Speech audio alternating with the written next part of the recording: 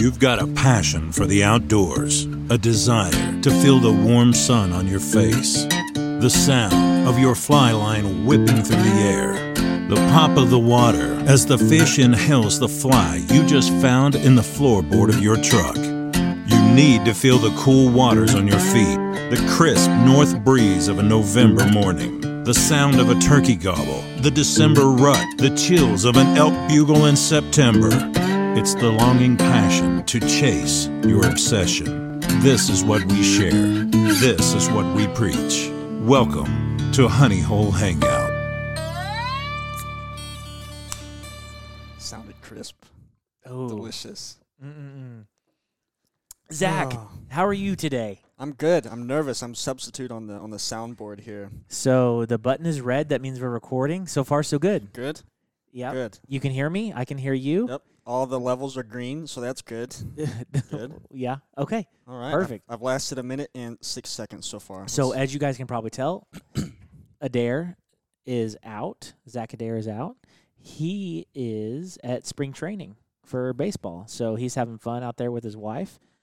So just me and Harris. I can just call you Zach this week instead of Harris because you're the only Zach here. Yeah. So with me is Zach Harris, and we have an interview. We didn't decide what Trout Fest interview we're going to pull. I gave you 3 options. What interview would you like to put on the back of this thing? Let's see. Give me the options again. So we got Yako. Science on the fly. Science on the fly. We got Yako, Uh-huh. and we have casting for recovery. That's tough. Let's do science on the fly. Okay.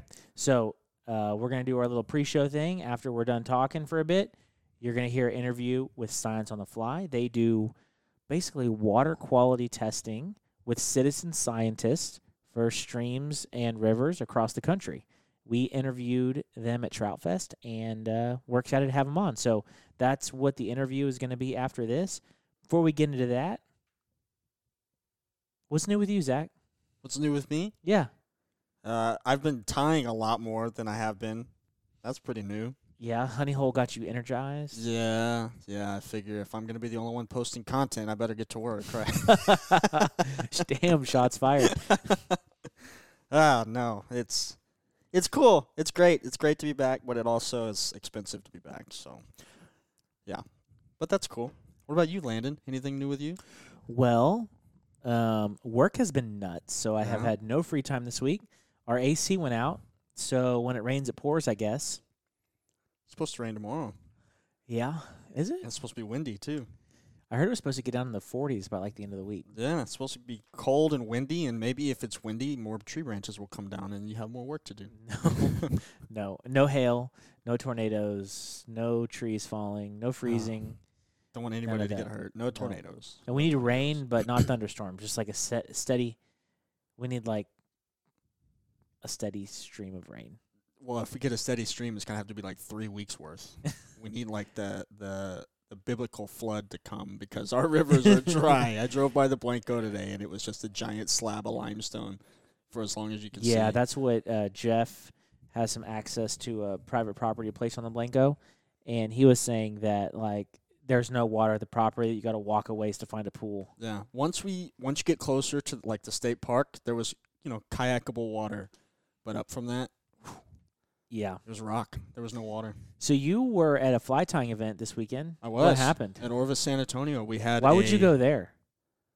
What do you mean, why would Just I go a there? bunch of degenerates work there. That's true. It's true. Everybody's drunk all the time. Free beer in the fridge. No. It was cool.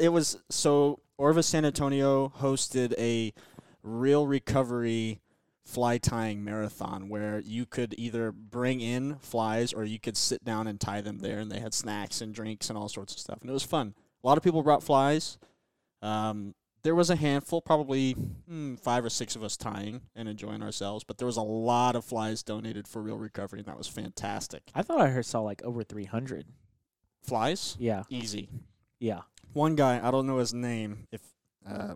If you're listening, I'm sorry. But one guy brought H-E-B shopping bags, 2 or 3 of them full of flies, man. That's a lot of flies. Had he tied them, or was he just like cleaning out? I don't know. I recognized a few. Like I said, there was some Sandbar, Nick Vlahos flies in there. I recognized them specifically because those are just unique to everybody. And then there were some that I've never seen before, so maybe he tied them or maybe somebody tied them for him. I'm not sure. There were a lot of flies brought in, so that was good. Nice. Yeah, it was cool. What did you tie? Hoppers, kind of. It's like a spider hopper, like a little thing that actually sounds like it's going to work great on the Guadalupe rail recovery, dude. No, when I first got serious about fly fishing, that was the first pattern that I had a lot of success with that I didn't even have to try. As soon as it hit the water, the sunfish would come up and eat it, so that was cool. But, yeah, so I tied a bunch of those. Sam was there. He tied some little redfish flies that are going to work great on the river because they're only about an inch long, little streamers. I mean, Sam was there. Sam was there. Hi, Sam, if you're hey, hearing Sam. this. And if you guys haven't listened, early on we interviewed Sam about his almost being arrested for fishing at Japanese tea garden. If you guys want to listen to that episode, it is fantastic, but it's way back on the list. Probably 100 episodes ago-ish, if I was to guess. So go back and dig through, but Sam at the Japanese tea gardens. But hey, Sam. Hi, Sam. How's the fishing been, Sam? I brought that up when we were there, and he ignored it. The Japanese tea gardens? Yeah, I brought it up multiple times, and he just refused to acknowledge my existence when I said that. I don't know if he wasn't listening or what. Well, when you have a story that becomes so famous, everyone asks you about it. I'm sure at some point it gets old. He did it to himself. Going there. I mean, come on. That's like San Antonio fishing history right there. Yeah. Oh, good stuff. I wouldn't mind fishing there if it was, ethical. If you weren't going to get, put in handcuffs and set on the street. Yeah. It'd be cool. Catch some, big butterfly koi. Post it on Instagram. Yeah. Yeah, I wouldn't mind that. Somebody caught one of those recently, or at least there's a picture that's been going around, and this fish, most beautiful fins I've ever seen. Looked like a giant betta fish, like a 10-pound betta fish. Yeah. It was cool. So I went fishing with my buddy Jeff. You know Jeff from the recovery. Jeff. We went trout fishing, and it was one of those days where you catch sunfish, bass, and trout because we caught 8 sunfish and 8 trout. Were they sizable sunfish? We were fishing a little creek. So no. So, they were feisty. Yeah. They were feisty, I'll say that. Fishing like a small fiberglass rod. Trout, bass, and sunfish. How many places in this country can you do that all in one day? We're going to try soon, but we're going to do trout, bass, and redfish. Yeah, that's going to be cool. We're trying to put that on the calendar. We're going to need to get sponsored by Red Bull to make that day happen, that's for sure. Ooh, Red Bull gives you wings, man. Yeah, it does. They can't say that anymore. Really? I think that... Why? Someone sued them over it. Because they didn't get wings? Yeah. You're joking. No. Oh, gosh. What has happened to us? Because you'll notice that they don't do, those commercials, those Red Bull gives you rings commercials anymore. I heard on the radio the other day, and I haven't looked into this, so I don't know a bunch of the facts or anything, but somebody's suing Buffalo Wild Wings because the boneless wings are not actually wings. Because everybody knows boneless wings are just chicken nuggets. Well, yeah, but this person is suing them, and I think, again, I heard this on the radio, so fact check me, or if you fact check me, I'm sorry if I'm wrong. But is any boneless wing actually the wing, though? No, if it was, it would be like shredded chicken if it was the actual wing without the bone. But I think Buffalo Wild Wings actually responded on Twitter or something saying, "Yep, it's true. Our boneless wings aren't actually wings, and we don't have any buffalo meat in our wild wings," or something like that. They were just trolling them. It was pretty cool. It was pretty funny. But yeah, what a world we live in. Suing Red Bull because they did not get wings for drinking it. We live in a very litigious time. Lawsuits flying around all over the place. I need you to define that word for me. Litigious. People ready to sue at a moment's notice. Okay, yeah, I kind of figured. Context clues told me that, but man, I didn't know that. Yeah, people suing people for anything and everything these days. It's dumb. Gotta love it. Yep. When did that even start? What started that movement? Because that seems like it happens all the time now. Just somebody realized they could make a bunch of money for nothing, and it's like a virus that just spread. Yeah. Basically, people wanting. I think it's people wanting to win the lottery, and I'm not saying that there's not a right time to sue because there is. There is a right time to sue, but you're suing Buffalo Wild Wings because their boneless wings aren't actually wings, that is not the right time to sue. Yeah, that's just makes you look like an idiot. I mean, all right. But who's the idiot when that dude has $10 million in his pocket That's and we're true. talking shit on a podcast? And you know what? I'll argue that it's ridiculous all day long, but I can at least understand what that guy's, what his thought process is, right? It's not actually wings. But the Red Bull thing? Come on. Come on, man. Man, they said they give you wings. But Dude see- jumps off a kid jumps off a house after he drinks some Red Bull, and he's like, "Man, I thought Red Bull gave me wings." Well, one can argue, because I'm pretty sure, if memory serves me right, that in the commercial when it says Red Bull gives you wings, it always has it in like a caption, and they spell wings with 2 eyes. That's not bird wings, right? That's something else. It's got to be something else, right? It's spelled differently. There's the argument right there. Boneless wings, man. Red Bull gives you boneless wings. Yeah, well, see, that one's only spelled with 1 eye, so crazy. Oh, It's wild. It's the Wild West out there, man. yeah. Okay, so let's talk about some stuff. Man, this article. Okay, we got some good stories for you guys today. Let's start with On Patrol, Zach. What button do I press? The On Patrol, the one that says On Patrol. The green one. Yes, good job. Thank you. So, a long time ago, we talked about how the Salt Life co-founder Oh, yeah. this was a long time ago. You're going to have to go back in the Honey Hole history books for this. How he murdered or was accused of murdering his girlfriend. Shooting her, like in the stomach in a hotel Shooting room. her in a hotel room. Well, as of like 3 weeks ago, he pled guilty to manslaughter in the Lake City 18-year-old's death. Oh, I forgot she was only 18 too. You know what's real weird the dude's about like this? 45, man. And he looks like a crackhead. Straight up. He's like missing teeth, and he's got leather skin from Dude. living in Florida. Dude, those are fake teeth, bro. Oh, yeah, but he's still missing one. How do you Yeah. miss one if they're all A fake? fake. Yeah. Dude, he looks like if I said His hair looks like Gollum. if I said Florida crackhead and you guys a picture's coming in your mind, Yeah. that's what this guy looks like. Yep. And then he Straight up. has an 18-year-old girlfriend. It's because he's a millionaire and it's Salt Life. And Salt Life was super popular. You're remember? dude. No, you're- don't say that. Dude, the whole reason we got on this conversation is because you're wearing a Salt Life shirt today. I am. I'm not supporting crackhead murderers. I just like the shirt. It's really comfortable. It looks like a nice shirt. Yeah, it's a great shirt. It's a great shirt. You have a Salt Life sticker? No. That's different. Yeah, no Salt Life sticker. So he pled guilty to manslaughter and was sentenced to 12 years in prison, which is horribly low. Right. It's going to He get really pleaded down probably, so they probably gave him the manslaughter charge to plead down, and I don't know if this is like a maximum penalty is 12 years for manslaughter, but I don't know, and I don't know if the district attorney didn't feel like they had the evidence to convict him on like first-degree murder. I don't know, man. It just seems like a low, like you murder someone, an 18-year-old, Yeah. and you get 12 years. That just seems like doesn't it doesn't the punishment does not match the crime no, at all. I mean, people get more for worse. You know what I mean? more for less. Or yeah, I guess that's what I'm trying to say. But like People get more for weed. yeah, Yeah. they do actually.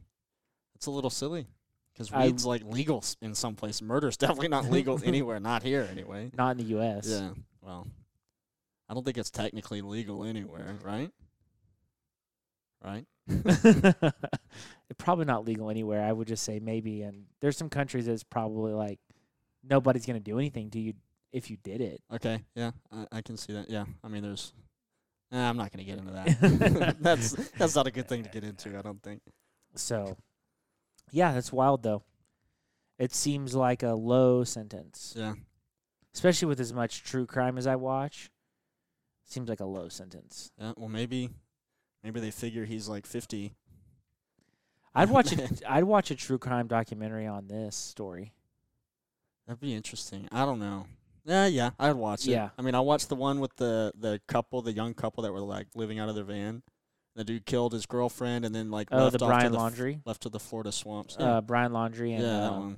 I watched that one. Gabby Petito. Yeah, that was sad, man. That was girl wild. like, just living life. Yeah. What do you know? He retreated to the Florida swamps, right? Florida. Yeah, killed himself. Yeah. Fed himself to the gators. Yeah, that was a sad story. It's It's crazy how media picked that one up and Mm-hmm. ran with it too, and how everybody was talking about it. Yep. Yeah. It also had like a lot of good, because they had that police stop the day before. So there was like a lot of good like evidence leading Video up to it. evidence. Because a lot of stuff you never hear about, but there's just like someone vanishes and then there's no evidence whatsoever of anything, and so there's like, what do you do? But this one, there was kind of like there was a trail to follow because they had a YouTube channel and they were going on a journey, and you could follow the trail, and they had interactions with police, and it kind of like exploded. It was crazy. Yeah, I saw there's all sorts of people on TikTok making videos about it, and it just like it blew up the world, I guess you could say. Everybody was talking about it. I think there's still some stuff there with the parents maybe being charged as accomplices. Okay. Yeah, I can see that. Because apparently there's a lot of evidence that they knew that he killed her, and they were like helping him. Yeah, it seemed like they knew, watching the 2020 or whatever it was, it seemed like they knew where he was and what happened to him after he disappeared. Yeah. I don't remember exactly how, but it's like they were able to walk them to the spot that all his belongings were or something like that. Yeah, sounds like they had something to do with. Well, and apparently, this is speculation, we don't really know, but apparently, he had come forward pretty early saying that he killed her, and so they had like information like way before people knew that she was dead, and they were trying to help him like clean up and not look suspicious. I see. Type of situation. So even going far back, I'm like, well, they belong to the Gators too. Then might as well. It's sad. It's amazing. It's amazing how heartless people can be. I know. So, new article. I got another story for you guys. What color? Tell me what color. Let's do creature. No, not Creature Watch. Neat Things in Nature. I have dedicated my professional career to the study and control of arthropods. That's satisfying, pressing those buttons. I see why Zach likes to do this. Yep. Alligator was returned to the Central Texas Zoo 20 years after a volunteer stole it as an egg. This happened in New Braunfels. Yes. Well, so the snake farm and zoo, it used to just be the snake farm, is in New Braunfels, but the person, if I remember, lives in Austin.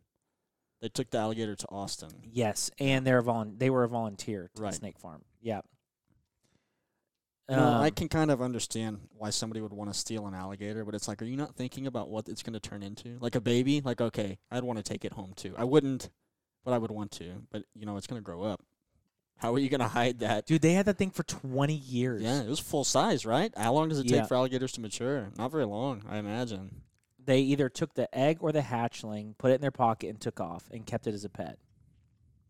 What did they feed it? Chickens? It had been living illegally in the backyard and had grown to nearly 8 feet. Oh, my gosh. And then it says alligators don't make good pets.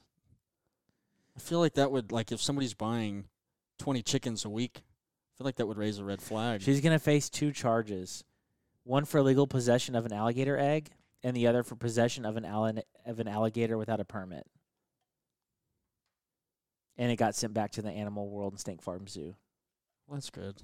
I'm glad they got reunited. Dude, what the heck? What are people thinking? What are they thinking when they do stuff like this? People keep like big cats too. Yeah, actually, I think it's cool. I grew up 2 houses down from a guy that had tigers.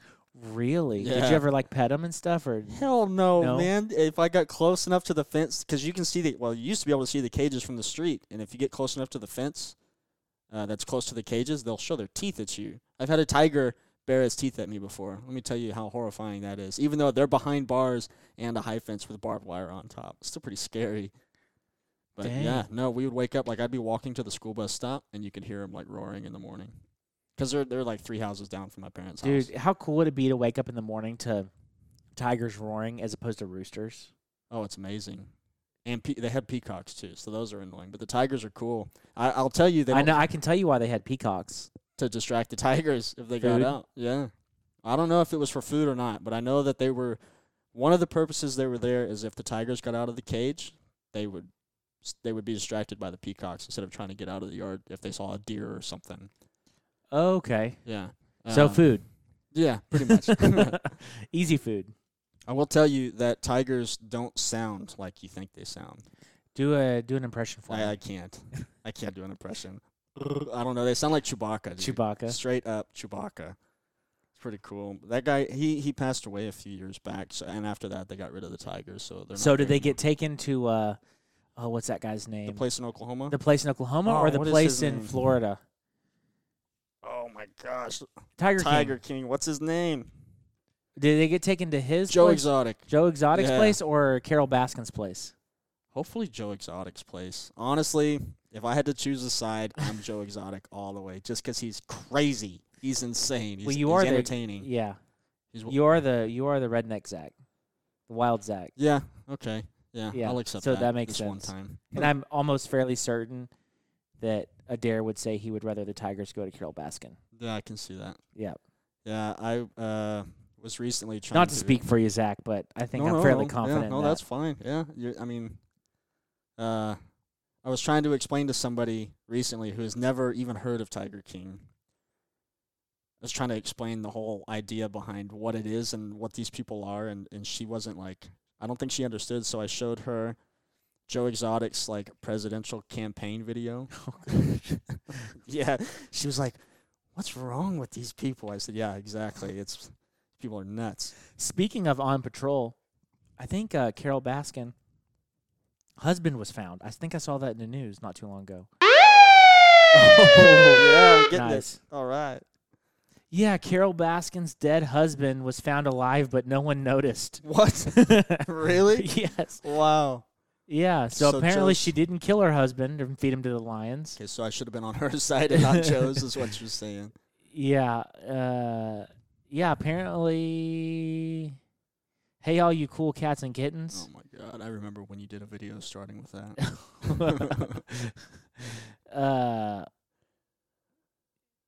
Yeah, apparently her husband was found alive. It's what a couple articles are saying. I'm not going to read them, but Well, good for him. He wasn't canned into a Friskies package. well, okay, maybe he's still missing because Carol Baskin claims her dead husband is alive and well. Carol Baskin said dead husband Don Lewis is actually alive. Oh, well, okay. Well, we're back to square Carol one. Baskin, dead husband found alive, but no one noticed. So is this Florida Sheriff's Office says this was published January the 19th. Florida Sheriff's Office said Tiger King star Carol Baskin's husband still missing despite her claims. Never mind. Yeah, so she's still I feel like any murderer, assuming that she did, would try to convince the public that, the Yeah. person's still alive. So who knows? I'm not saying she did or didn't, but she's a weird person. So is Joe, though, so I guess the whole situation is just really weird. Dude, Joe's a weird guy. Yeah. Hey, but he's living life. He's living his best life. In prison. Yeah? I mean, it's a good place for him. Never mind. Forget it. So, I got one more story. What color? Left or right? And what color? I don't know. What's the story? It's pick. the monkey story. Creature watch. Sure, I mean, it fits. It's not like a mythical or mysterious creature, but escaped pet monkey attacks a woman outside her home in Oklahoma and ripped her ear off. What kind of monkey was it? A woman is recovering from serious injuries after she was attacked by a monkey outside of her home in southern Oklahoma. Was this near Joe Exotic's? He had monkeys too, man. It seems like everybody has monkeys. There's a lot of places and a lot of people, like out by where I live. So we had the guy with tigers, and then down the road, is another guy's house. He has giraffes and zebras. This is like 2 miles down the road. And then across the street from my high school, they had monkeys and zebras and all sorts of stuff over there, too. I think that's just something for rich people to have. And instead of mounted on their wall, they have them walking around their front yard. Yeah. Yeah. Anyway, go on, monkey. You grew up around, it's a pretty redneck thing. I guess. Yeah. Redneck Zach. I'm the trash Zach, apparently. Trashy Zach. Yeah. What do we say? Yeah, is it Trashy Zach? Something like that. I'm not a school teacher. I'm a construction worker. So she said she was inside the house when she noticed the animal on our front porch. Parker said she initially called family members to show them the unexpected visitor. Great. Oh, so this wasn't her monkey. No. Oh, no. okay. She had FaceTimed some family. I was like, look, there's a monkey. He was pacing back, and then he was jumping off my railing and hitting my storm door. Parker said the animal tore off part of the door handle, which prompted her to call 911. Officers with the Dickinson Police Department, as well as the game warden from Oklahoma Wildlife Department, arrived to find the monkey still on the porch. The police department said in a news release, but as officers exited their patrol video, they said the animal would move towards them and jump on the rear of the car. She could see the interaction between officers and the monkey from inside her home and recalled thinking the animal was acting friendly, so she stepped outside with her son. The monkey then ran towards the victim, climbed onto her, and the animal pulled out her hair before attacking her right ear, which was severely injured. He crawled up my back, yanked out multiple wads of hair, and then ripped my ear in half. It was just hanging there. Oh, oh God. Yeah, so that's pretty much it. I think, Does it say what kind of monkey it was? It's like a chimp. I hear there's a lot of stories of chimps. Like there's the picture of the monkey. I don't know that's what kind of monkey definitely it is. not a chimp. It's not a chimp. No, I don't know what that is. But I've seen those like in videos and stuff a lot. They can be pretty. I don't want to say aggressive, but they're pretty all over the place. The only thing I can think of is she didn't learn from our podcast last week. She should have tried to strangle it out. Yeah. If a dude, the cougar guy. yeah, the cougar guy. If a dude can strangle a cougar, you can strangle this small, tiny little monkey. I think a cougar is a bigger target. Monkey. I feel like it would be harder to like find your bearings and grab the monkey by the neck. Whereas a cougar, it's pretty easy to decide where its neck is. Dude, I don't know. That's just cougar, me. the muscle. Yeah. Dude, No, I know that, but no, but a monkey. I mean, I know monkeys are like size comparison wise, like much stronger than humans. But that monkey versus a cougar, the cougar is devouring that monkey 100% of the time. This is like a pretty small little monkey. True. You could just like do the Hulk thing where you like grab it by the legs and then just whip it around. You seen the video of the bobcat attacking the lady and the guy? She's screaming like it. They were walking out to their driveway and their Ring camera or something picked it up, and this bobcat came out of nowhere and attacked her. And her husband grabbed it by the neck and threw it across the yard. Like I feel like I would go for a monkey before a bobcat. So yeah, I guess. Yeah, monkey would be. I easier did to see that take out. video Yeah. actually. Yeah, that was a crazy video. Yeah. But a bobcat's not like bobcat compared to a cougar. No, I know. I'm just saying, like, if he could do that to a bobcat, I feel like somebody doing it to a monkey too. But it also depends on like how calm you are under pressure.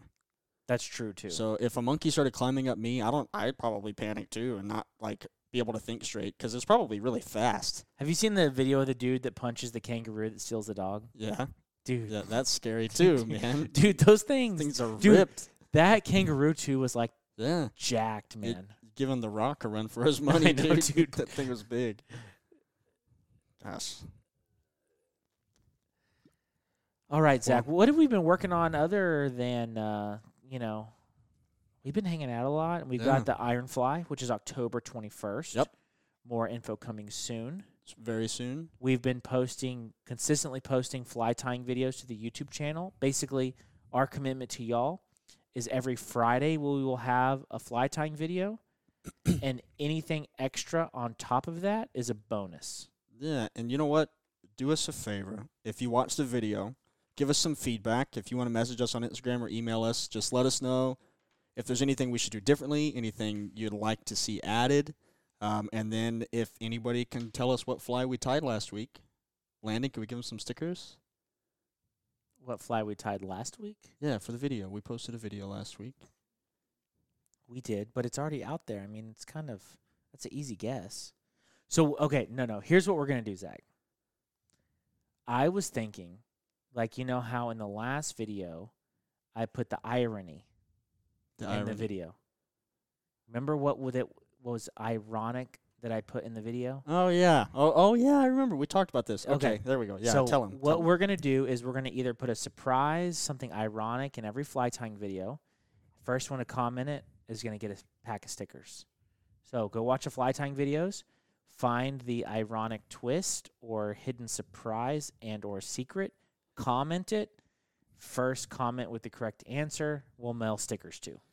Now, this isn't going to be like, oh, he tied these legs in longer than the others. This is going to be something that's pretty easy to spot if you're watching for it kind of thing? Or Yeah. Okay, so it's not going to be like a mistake. The one I put in the first video is pretty obvious. Okay. But you also took you an hour to tie a fly. Yeah. So that's the thing, is you never know. If it could be in the beginning, could be in the end. So people are going to listen to this, and they're going to be like, yeah, I watched your guys' fly tying video, but it was a freaking hour. How about you guys cut some time off of them? Zach? I wish I could say I was explaining things, but it wasn't. It wasn't me explaining. It was me breaking thread and forgetting tools and looking for materials and, real-life fly tying, not Hollywood fly tying. Well, it was a lot of explaining, but it's a pretty in-depth fly. It's two flies because you Yes. have the back and the front with the baby ganga. You have two shanks, so you're tying two flies.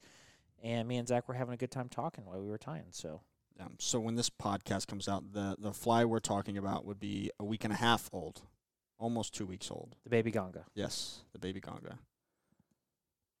And then we have another one coming out. For this Friday. Yeah. The gangster crab. Yes, kind of, I think. Modeled after, if not exactly like the gangster crab. So we'll call it a gangster crab. If you guys are interested in live streams, that's something that we've been talking about. Let us know. We're trying to get some projects going. So let us know what you guys would be interested in too. Because if we're gonna waste our time, we might want to know that. Yeah.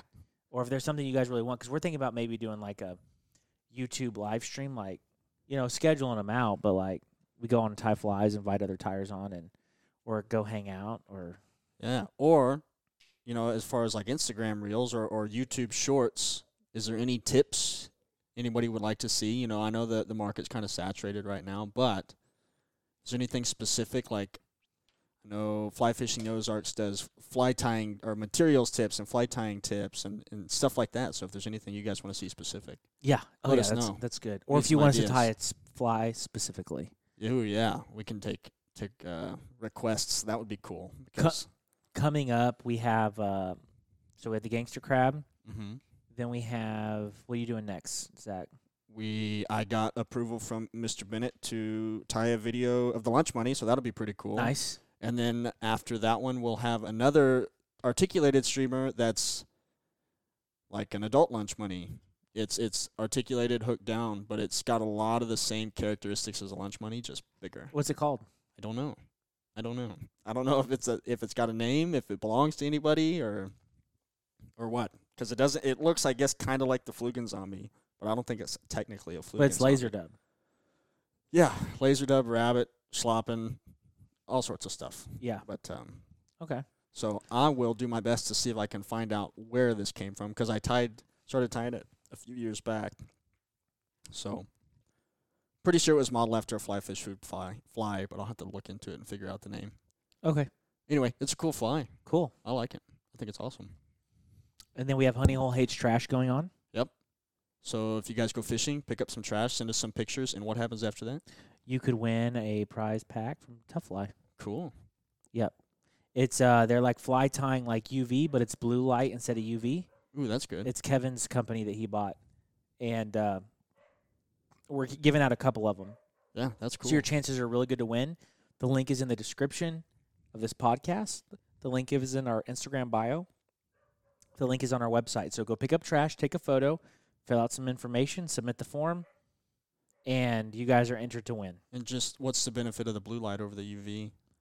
The benefit of the blue light is that UV light gives you like eye issues, like cataracts, and so the blue light does not do that. Does it cure as easily as UV does? It cures. Yeah? Yeah. Okay. It cures easily. Cool. All right. Yeah. We should probably make a video going over it. Yeah, that's a good idea. Yeah. There we go. Yeah. Yeah. I don't use a lot of UV, but we can come up with something, that's for sure. Or you can like try it out and see what you think. And Yeah, that's yeah. true. That's true. We can come up Ooh, so I made an impulse, a big fly fishing impulse purchase. Uh-oh. What'd you get? Another raft? What do Can I you have your old one? What do you think I got? Realistically. Realistically, Fly fishing or fly tying impulse? fly fishing impulse purchase, The blackout Helios. and it was $200. Not the blackout Helios. Oh, man. Fly fishing impulse purchase. That was $200, and it was discounted at $200, but it was not an employee discount. If that makes things easier for you. So it was like on their website, posted down to like I think it was like $175 or $179. What website? You can't tell me? I think that'll give it away. Was it TFO rod? No. Oh. Dude, I got too many fly rods. I ain't buying rods. If you want to keep some at my house, you can. Are you gonna use it like that paddleboard you've been keeping? No, I paid for that. That's mine. I don't know, man. What'd you get? I got waders. Waders. Yeah, so I got because I Oh, the website was Orvis then? no Patagonia wader. Patagonia for $100. Oh my God. So they were on sale. So Patagonia makes these pair of ultra light waders that pack about this big. And I got them because I travel a lot. For those of you that aren't able to see this, Landon held up a shape with his hands the size of a baked potato. Like a big baked, like a Texas Roadhouse baked potato. This like big. a big baked potato. Like a football. Like 2 baked potatoes. Like a small football. Like a small football. So I do a lot of traveling, flying, and I go fishing. And my waders are like big and bulky, and they're a pain to pack. And I got that trip to Montana this year, and I saw them on sale on Patagonia's website. So I ordered them. What's weird, though, and they came in today, but I haven't opened the box yet. So they're real. They're real. They're at the house. The Patagonia logo wasn't a sticker.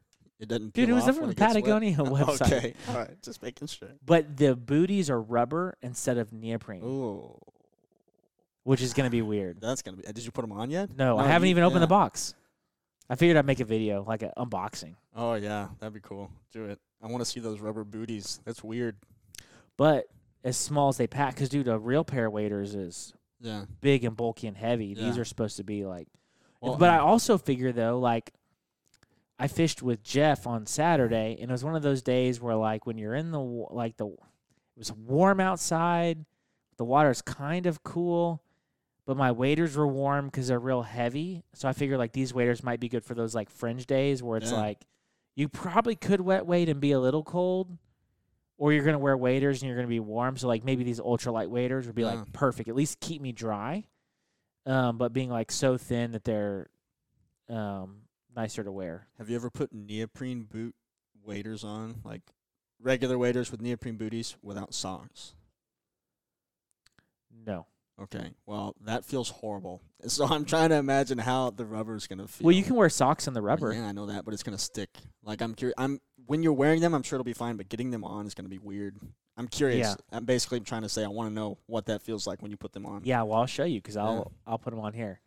I'm also like, I've always done like the stocking foot waders. Yeah. But like a lot of companies are making like more boot foot wader options now. See, I feel like kind of like those leak. Like they're more prone to leaking. I've aren't they? always heard that, but with like the way that waders are made now, Maybe. because they've Orvis and Sims and like the big Patagonia, the big wader manufacturers, they put a lot of effort into like designing seams and things like that don't leak, and I feel like it's probably like at a better stage than it used to be when boot foot waders were the only option. Yeah. And not necessarily just. But it'd be kind of nice just to slip into some boots and not have to do the whole like. It would, but then you don't have the luxury of lacing your boots tight. So you'd have to like wear extra socks if they're not perfectly fitting. Yeah, I'd So, I like don't to know. try a pair. Maybe like try a pair on. Have you ever worn a? I've never worn a no? boot foot wader. So when I worked at Bass Pro, if we had to clean the pond, they had some boot waders, like boot. What? How do you say that? Boot foot waders. Boot foot waders. Yeah, there's Um, stocking foot, which is right. like the neoprene style, and then there's boot foot. Yeah. We had those to put on, and I mean they work. They work, but the boot was never like the right fit. You know. Yeah. So I think you'll miss being able to lace your boots tight. But is the stocking ever the right fit either? Because that's a problem I have with waders. Is the waders my size? The stockings are always like too long, Yeah. and then you have to like jam them into your boot. Yeah. So, But I would rather it be a little tight than a little loose. Mhm. You know, personally, that's just me. I don't know. I want to try a pair on. Do it. Just go to a store and try them on. Go to Academy. Dude, nobody carries boot foot waders. Bass Pro Shops does. Do they carry like nice ones though? No, they're like duck No. hunting waders. I No. mean, they're nice, but they're neoprene. They're not like Patagonia. Probably have to order a pair from Orvis, and if I don't like them, just return Yeah. them. That's probably what I do. I don't think you're gonna like them. No? I don't think so. It's not a luxurious feel that us fly fishers are so used to. I don't know, man. They're kind of Try them. Try 'em. interested. It's just like slip on, slip off. Yeah, it's. I don't know. Then you don't have to worry about the whole like, oh, I got dirt on my stocking foot while I'm changing, and like all that other. I don't know.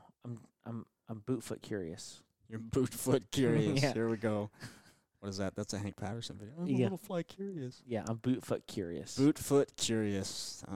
I'd keep that. I at to least like yourself. to try a pair on. I'm No. trying different kinds of waders.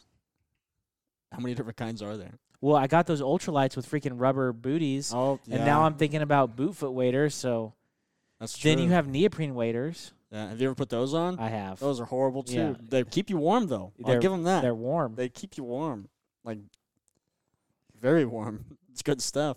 Yep. Oh, Well, Man, I you don't ready know. to move over to our interview with Science on the Fly? let's do it. Okay. All right, guys, we are sitting at Trout Fest at our booth. We have Allie Cunningham with us. She's with Science on the Fly. And I'm glad that you guys were here because we just recorded a podcast last week where they're like, oh, Science on the Fly. And they were not the first person that's mentioned Science on the Fly to us on the podcast. So we're excited to have you on the show. Thanks. Hey, guys. It's Hey. fun to be on the show. Nice. I'm glad you guys came over to the booth and said hi to me. Yeah. So let's start with this. What is your fishing background? And then what is your Science on the Fly background? Yeah, great question. So fishing, the full story, I got involved when I was 12. I used to go to a ranch in Wyoming, a little ranch camp, and we would backpack and do pack trips into the Wind River Range and also into the Tetons.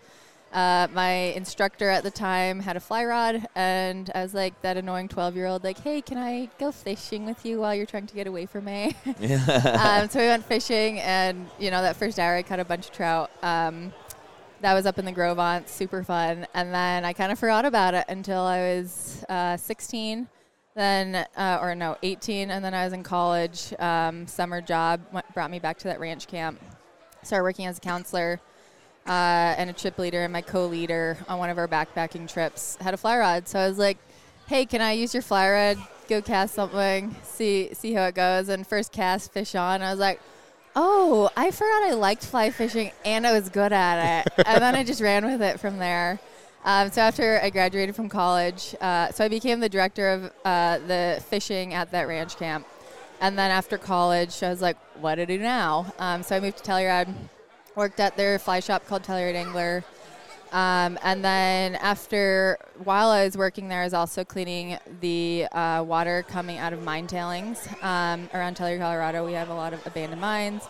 And so I was already doing water sampling, and I was also already in the fly shop. I guided for a little bit. I really love teaching kids. Yeah, so I was working at the fly shop. I guided a little bit, realized I hated guiding. I love teaching kids. Because at the ranch camp, I used to teach kids, 15 kids at a time, me and one other person. Yep. And we'd teach them from A to Z how to tie in a fly, how to tie a fly, how to fly fish. So at the end, I wasn't untangling anything because they were all proficient in fly fishing. And that was more humbling for me. So I worked at the fly shop for a bit, also was doing that water sampling coming out of the mine. And so when this was all happening, I wanted to give back to the environment a little bit more to our watershed. And Dr. Holmes, who had created Science on the Fly, had walked into the fly shop, and he was talking to Telluride Angler owners about starting something called Science on the Fly. And because I was already ingrained in sampling every month for my water testing already, is a very easy flow for me to just start sampling for Science on the Fly. So I was volunteer number 1, and I got super passionate about it. And I reached out to Dr. Holmes and Johnny Lecoq, the co-founder or the founder of Fish Pond, who co-founded Science on the Fly with Dr. Holmes. And we ran with it from there, and we've grown to over 150 citizen scientists, 39 states, 350 sampling locations, and we're in 6 countries. And we started in 2019. Oh, wow. That's crazy. In 2019. Yeah. Yeah. And we actually grew so fast. We grew a lot in 2019, 2020, and 2021 that halfway through 2021 we had to pause because we need to make sure we were sustainable, because science is not cheap. Yeah. It's not easy. A lot of our citizen scientists are realizing that. But yeah, we had to pause, make sure we're sustainable. So 150 volunteers seems really great for us to be able to manage as well. It's a good limit. Yeah. So you said water sampling is not easy. Talk about that a little bit. Yeah. It's a citizen science project. So for Science on the Fly, for us to onboard, we need to make sure the volunteers are on board about consistently sampling once a month. And we also want to make sure it's accessible for them once a month. But the hard thing with the citizen science is people come to us and they're like, it's a lot harder squeezing water through a 22 micron filter that removes bacteria. So you're getting a filtered water sample. The second you push water through a syringe through this really small filter, you are a strong adult and you feel so weak doing it that we've actually gotten those caulk guns for like construction and stuff. To actually help. Yeah, we suggest to people, like, if you have a lot of sampling locations, like over 3, we might want to get you one of those so your fingers are actually attached to your hands at the end of the day. So you're sampling filtered water. Yeah. And why is that? What's the reasoning behind that? So the holdover is a lot better for our water samples. So basically they'll go out once a month for sampling to their designated location that's convenient and accessible for them. And then they collect their water sample, and so they filter out the total suspended solids right there. So it's not going through the filter. We really want to see the inside, the nutrients that are dissolved in the water already. And so this filter removes all of the suspended solids that we're going to see. I totally assumed you guys were testing for like bacteria and stuff like that in the water. We're looking specifically at nutrients. Gotcha. So we're looking at nitrate, phosphate, dissolved organic carbon, silica, ammonium, and I believe that's it. All of our data is public and it's on our website. Everyone can access it, look at it. So we want to see this filtered water because after they sample the water sample, we ask them to freeze their sample, and then they'll hold on to about 6 months to a year's worth of samples, strictly because we want a lot of samples in a cooler so we can then overnight frozen samples to Woodwell Climate Research Center. So we want to cut down on the waste and the fossil fuels. If they sample once a day or once a month and then ship it once a month, we want to make sure they're shipping. Yeah. more. Enough to where it's actually like not cost effective, but like you said, yeah, it's better for the yeah. environment. And so we do a lot in Alaska, and we can't freeze stuff when we're on the river in Alaska, floating down a river for 10 days. So the filtered water really gets the water at a good holdover rate, I guess you could say. So as we're floating, we just need to keep it dark and cool. And we really don't see much changes in it once we ship it to Woodwell Climate Research Center and they analyze it. We're not like, oh, the data's all over the place because it didn't hold over well. And when you say holdover, you're meaning like if there's bacteria that got through the filter, it would have been amplifying a nutrient concentration or something. So we can have it more reflective on the state of the watershed as it was when we collected it. Then 10 days later, where it got amplified because it got a little warmer. Yeah. Does that make sense? It does. No, it does make sense. Yeah. I try to describe it well, but sometimes it's not easy to describe. So what are you guys doing with the data? Yeah, great question. So all of our data is public on our website, scienceonthefly.org. To start, I keep telling people this, but we started in 2019. Right now, we're really focusing on the science part. So just the data collection. Our goals for Science on the Fly are to see how the watershed is changing over time due to climate change and also due to other human influences. So I like to say there's a long-term portion and a short-term portion of this. Long-term is the climate-related data we're collecting. We can't really be talking climate trends unless we have a lot more data. You know, that's not responsible of us to be doing years that. and years and years of Yeah, data. you can't be saying this trend is due to X, Y, Z unless you have a lot more data. But short-term wise, you can see those anomalies in the data or those really eye-opening concentrations in the watershed and being like, what's going on here? So the short-term, the human influence, hey, we're going to reach out to that citizen scientist and be like, why are your nutrient concentration so much higher than a different watershed? Do you have any reason that you think? Okay, we zoom in. Oh, it's a wastewater treatment plant. Oh, they have a cattle farm upstream. So stuff like that. So right now with our data, we're focusing short-term, impact-driven actions we can do. And one win for us down here in Texas, and one of the reasons why I'm down here today, is because last year, exactly a year ago, Chris Johnson from Living Waters Fly Shop in Round Rock, Texas, he sampled for us since 2020. And so he's one of our earliest volunteers. And when you look at the data of all of our 350 sampling locations, he had 2 locations that were so insanely higher in nitrate concentrations than all of the others in all of the 350 states, like 20 times more. Wow. And it was just that obvious, like, what is happening? So we reached out to Chris. Chris is like, oh, that's obvious. It's our wastewater treatment facility. They're super out of compliance. Like, this is nothing new to me. But he actually had our public data to be able to prove it. So with this data, this was a really fun win for us. And it was like our early win for us because we're so young of a company and we're still trying to figure out exactly, there's a lot of work you can do with the research we're getting in. A lot of things we can focus on. But this story was really interesting because it's really tangible. Our volunteer, our citizen scientist, is living and breathing this discharge coming out. And so we came down here. We happen to have Stash, who is our producer. He also lives in Telluride. And he's on our core team of those that helped start Science on the Fly. And we brought his video camera and our public data.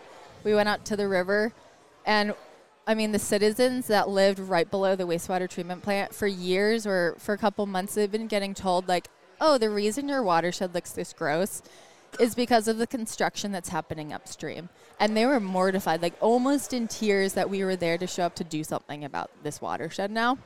And we were just coming down to see it. And we put on our waders. We got to the river. It was so disgusting. Really? It looked like poop. Smelled like poop. And this is Brushy Creek you're talking about. Oh, this is Brushy Creek. Yeah, because Chris came on Chris a couple months ago to kind of tell us and talk about it a little bit. Yeah, you guys should get an update from him too. Yeah. Because his updates are awesome. Yeah. So February last year, we were down here, did that. I like to say Science on the Fly strictly helped with the exposure side. So we got that public data, and we had it on camera. Chris standing in that seam of the outflow. Yeah, I think we've all seen that video. It's so disgusting, but you guys saw it. Yeah. And then all of a sudden, action was taken. Yeah. And I really think Chris and the city of Round Rock and the citizens around there, you guys all amplified and got together and raised the issue that you guys had you still have so much work to do, but like, you guys, within 6 months, got a tertiary filtration system approved by the city of Round Rock. And now in June of last year, so June of 2020, you guys had the cleanest wastewater treatment facility than any in the state of Texas. Yeah. So you guys should be really proud of it. There's still so much work to do. But hopefully we all have the momentum now to make sure it gets better and better and better. So that's what we can do with our data in the short term. Right now, the human influence impacts, can we do anything to really help influence it? Yeah. So we're going to start working hopefully on some policy side with it, but that's coming here soon for Science on the Fly. So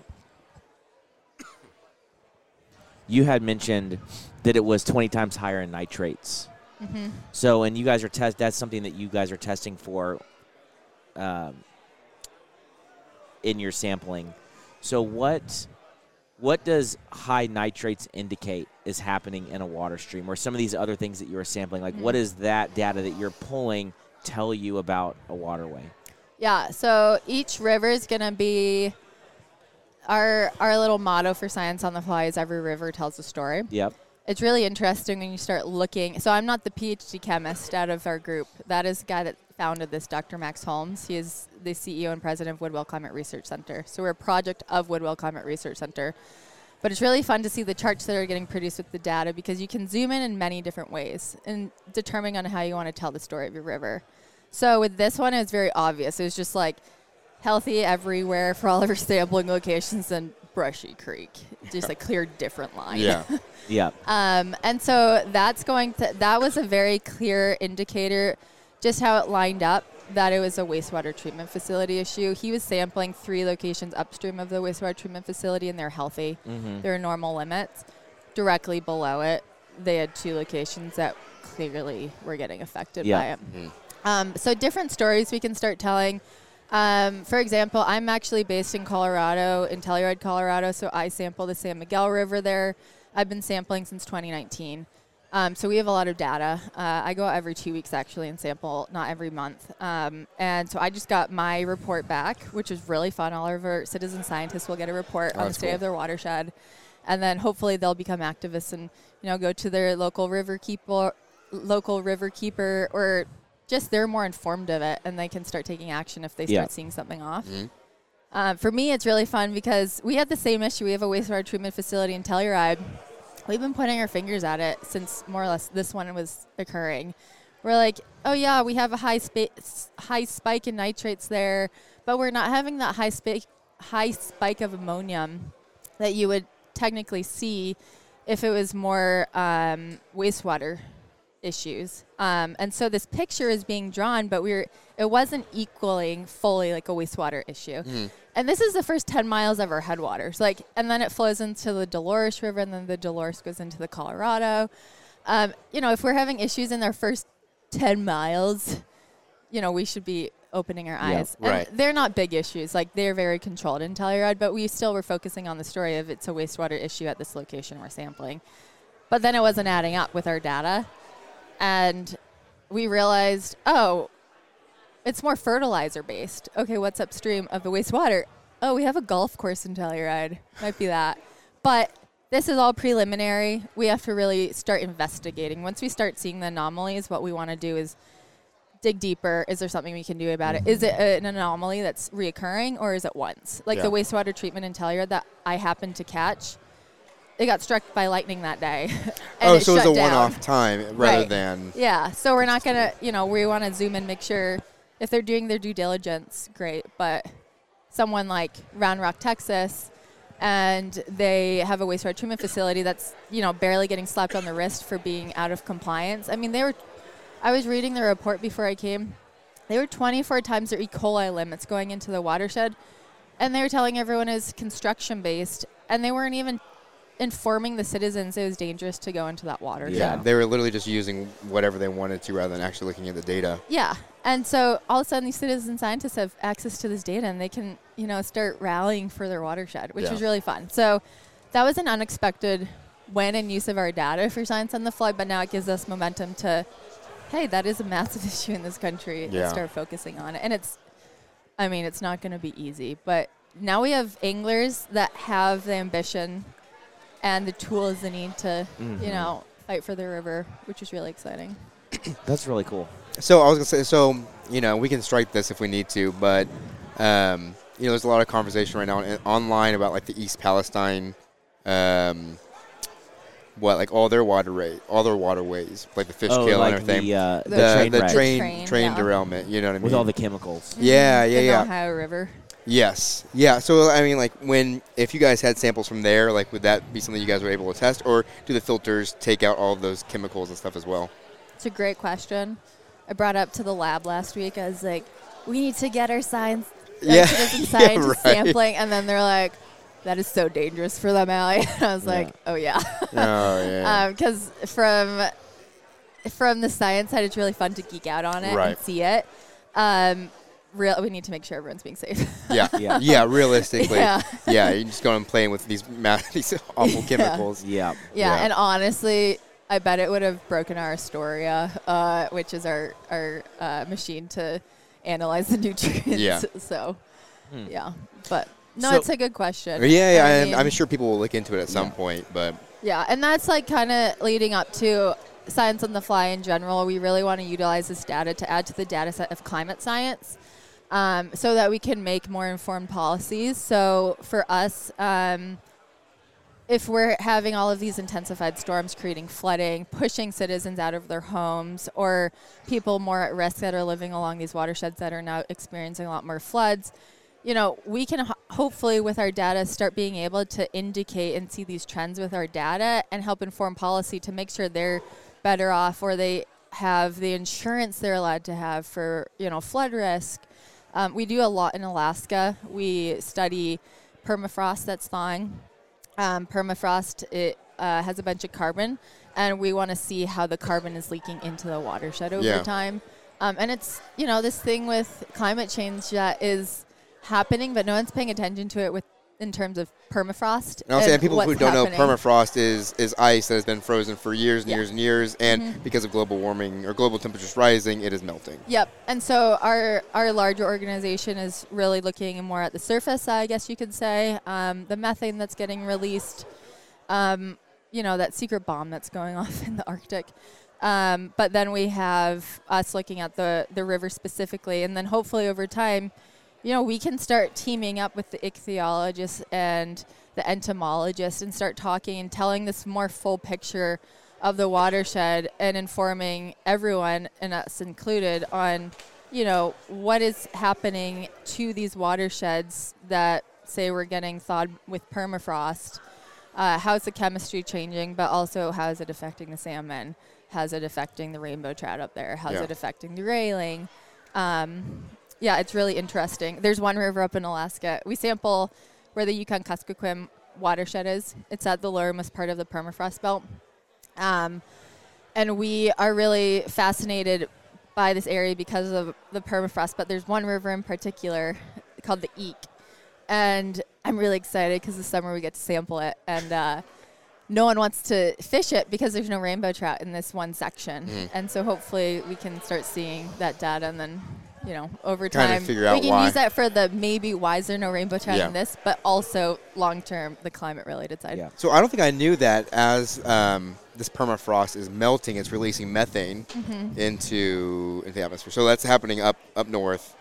So I mean, like, are we seeing like levels of with livestock and big corporations, or is it just? I mean, I guess first time ever hearing about it. Well, yeah, because I think it's not being talked about enough. Yeah, not at all. Our research team, so Science on the Fly is a tiny project of it.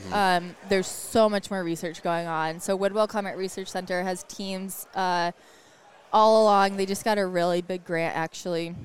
And they have all these stations to see the carbon fluxes happening on the permafrost. But it's not being exposed, and that's what our we have this data now to be able to help inform policy, to talk about this permafrost that's thawing. And if you look at the numbers, and folks at Woodwell have a better gauge on it more than me, but I mean it can be significantly more than what the human emissions are. But obviously the human emissions are causing some of the a lot of the warming and then the permafrost thawing. But this thaw, as it's happening, it's a lot more extreme than, a lot of the human emissions that we're putting out there. So it's really fascinating, but it's like this thing no one's really aware of, because why would you be? Like, no one's talking about it, and we're trying to talk about it, but there's a lot of people in the world. Yeah. So you had mentioned earlier that it's really expensive to do testing. Yeah. So how are you guys raising money and funding all of this testing? I mean, this is a lot of 150 citizen scientists. Once a month collecting Once samples, a month. sending them in. Yeah. Not So the math on that, it's $100 per 60 milliliter water bottle. So that's, say 2 inches if you see how I'm holding my hand right now. Is that the equivalent of one sample? Yeah, that's So one sample. It's $100 per sample. per sample, and that includes the materials, the shipping, the analysis. It's going to be 90% for the analysis of the data at the lab, and then the report writing. We raise a lot of our money, and we're funded strictly through foundations and individual donors, but we also do individual grants as well. We really are, we do a little bit of everything, but we more foundations. But then the larger nonprofit as a whole, more larger grants. Okay. Yeah. And who are those grants through? The state or we'll through see feds? like NOAA, feds, more of the feds, but honestly, I would just cut that because I'm not involved in those projects. Like, there's so I'm many. sure There's it's like fine. 50 projects. Yeah, a little bit of everything. Yeah, a little bit of everything. So if people, so you guys are, like I said, I've just been aware of you guys the last couple of months. How are you guys focused on getting your name out there? And if people want, I mean, like you said, you guys are pretty much capped right now with volunteers. Yeah. Yeah, because it'd be cool if we did a San Antonio River one. That would be an interesting one to kind of us. Yeah. We're gonna get the Guadalupe River here sampling soon. Yeah, I was really, guys. I'm curious that you guys haven't had the Guad yet. Well, so we grew so fast. 2019, 2020. We were this free toolkit for people to give back to their watershed. So why aren't you? Everyone signed up. Everyone wants to do it. We onboarded so much. I onboarded our 150 volunteers. So fun to know the story behind the watershed they want to sample, why they want to sample it. I learned so much about the watersheds around our country in those 2 years I was onboarding that I did a road trip. And I kept crossing all these rivers on my road trip, and I was like, and they're like small little creeks. And I'm like, oh my God, this person from this state samples here. It kept me awake during my night portion of the drive. Awesome. Yeah, it was really fun. I wish I could have stopped to fish, but because I knew all their secrets because they told me. We're working on that. We're a pretty small team. I'm fully paid. I don't have to work 4 jobs anymore. Oh my gosh. Nice. And then we have Andrea in the lab. We have Joe who helps us at Woodwell. So we're just starting to work on marketing, getting out there. This is our first festival and event, so hopefully we'll start doing more because it's been really fun being here. Yeah. Yep. And then you can always go to our website, scienceonthefly.org. You can see all of the rivers we're sampling. Pretty soon we're going to have a little area. You can always see the data we're collecting, but pretty soon you can really zoom in, see a lot of more background on that specific watershed we're sampling. And then you're right, we are not currently onboarding because we just need to make sure we are sustainable. So the individual donations are great. We do sponsor rivers, so if groups are willing to, if groups want to sample, we can onboard them. Sponsor rivers, $1,200 a year for one sampling location. So like $100 per location times 12 months. And so if there's a group of people, we can do it that way. But yeah, we've been doing podcasts, so this is great. Thanks for having us on this podcast. Thank you. Yeah, and if you guys ever want to do the San Antonio River, we'll collect samples. That'd be a fun thing to talk about on the podcast every time we do it, and then like dive into the data. Bring in, check it out. And then it's really fun when you get your like tangible report written. Then you can geek out over it, and you're like, look at that trend. Oh my God, remember that rain event right here? Yeah, that's awesome. So hopefully we are pretty behind on the reports because we were so fast. And also we got like all this data in our lab at once. So Andrea's been really great in cranking out at the lab right now. Are you guys gearing people? So, like, it sounds like you guys are really putting this information for the individual at their watersheds. That way they can take care of it, right? They can take it to whatever board meetings or their local government, or however they need to. Are you guys training or kind of gearing people up in that as well? We were not planning on any of that. It strictly came out of passion. So, like, even for me, I like to say that I was an angler for so many years, and then all of a sudden I started sampling, and I turned from being an angler who it's like looking at the hatches and looking at the fish and looking at the holes to fish, and all of a sudden I turned into looking at my resource and my watershed. And you see that the second the volunteers start sampling, which is so cool for us to see. And we have someone that samples in Ohio, and he has just jumped full on in. He was an angler, and then all of a sudden he's like coordinating their river cleanup projects now because he's so into his watershed and protecting it and making sure it's healthy. And so we have they all turn into their little activists themselves. Yeah. And I did it too. Like, I started as volunteer number 1, and I was like, this is insane. Why aren't we doing this everywhere? And I talked to Dr. Max Holmes, and she was like, who are you? I was like, I'm Allie. I sample for you in Telluride. And, you know, I had the motivation. I see it in all of our citizen scientists, and we all just get together and activate, and all of a sudden our watersheds hopefully are getting cleaner and have a voice As to a them. teacher, too, Zach, it'd be cool. I mean, you would probably have to do all the sampling, but to show that to your students Oh, yeah. as well. Well, even then. Students are fun. Yeah. Oh, yeah. A lot of them would be into it. But you said, too, like, most of your data is online as well, right? Yeah. All of our data is online.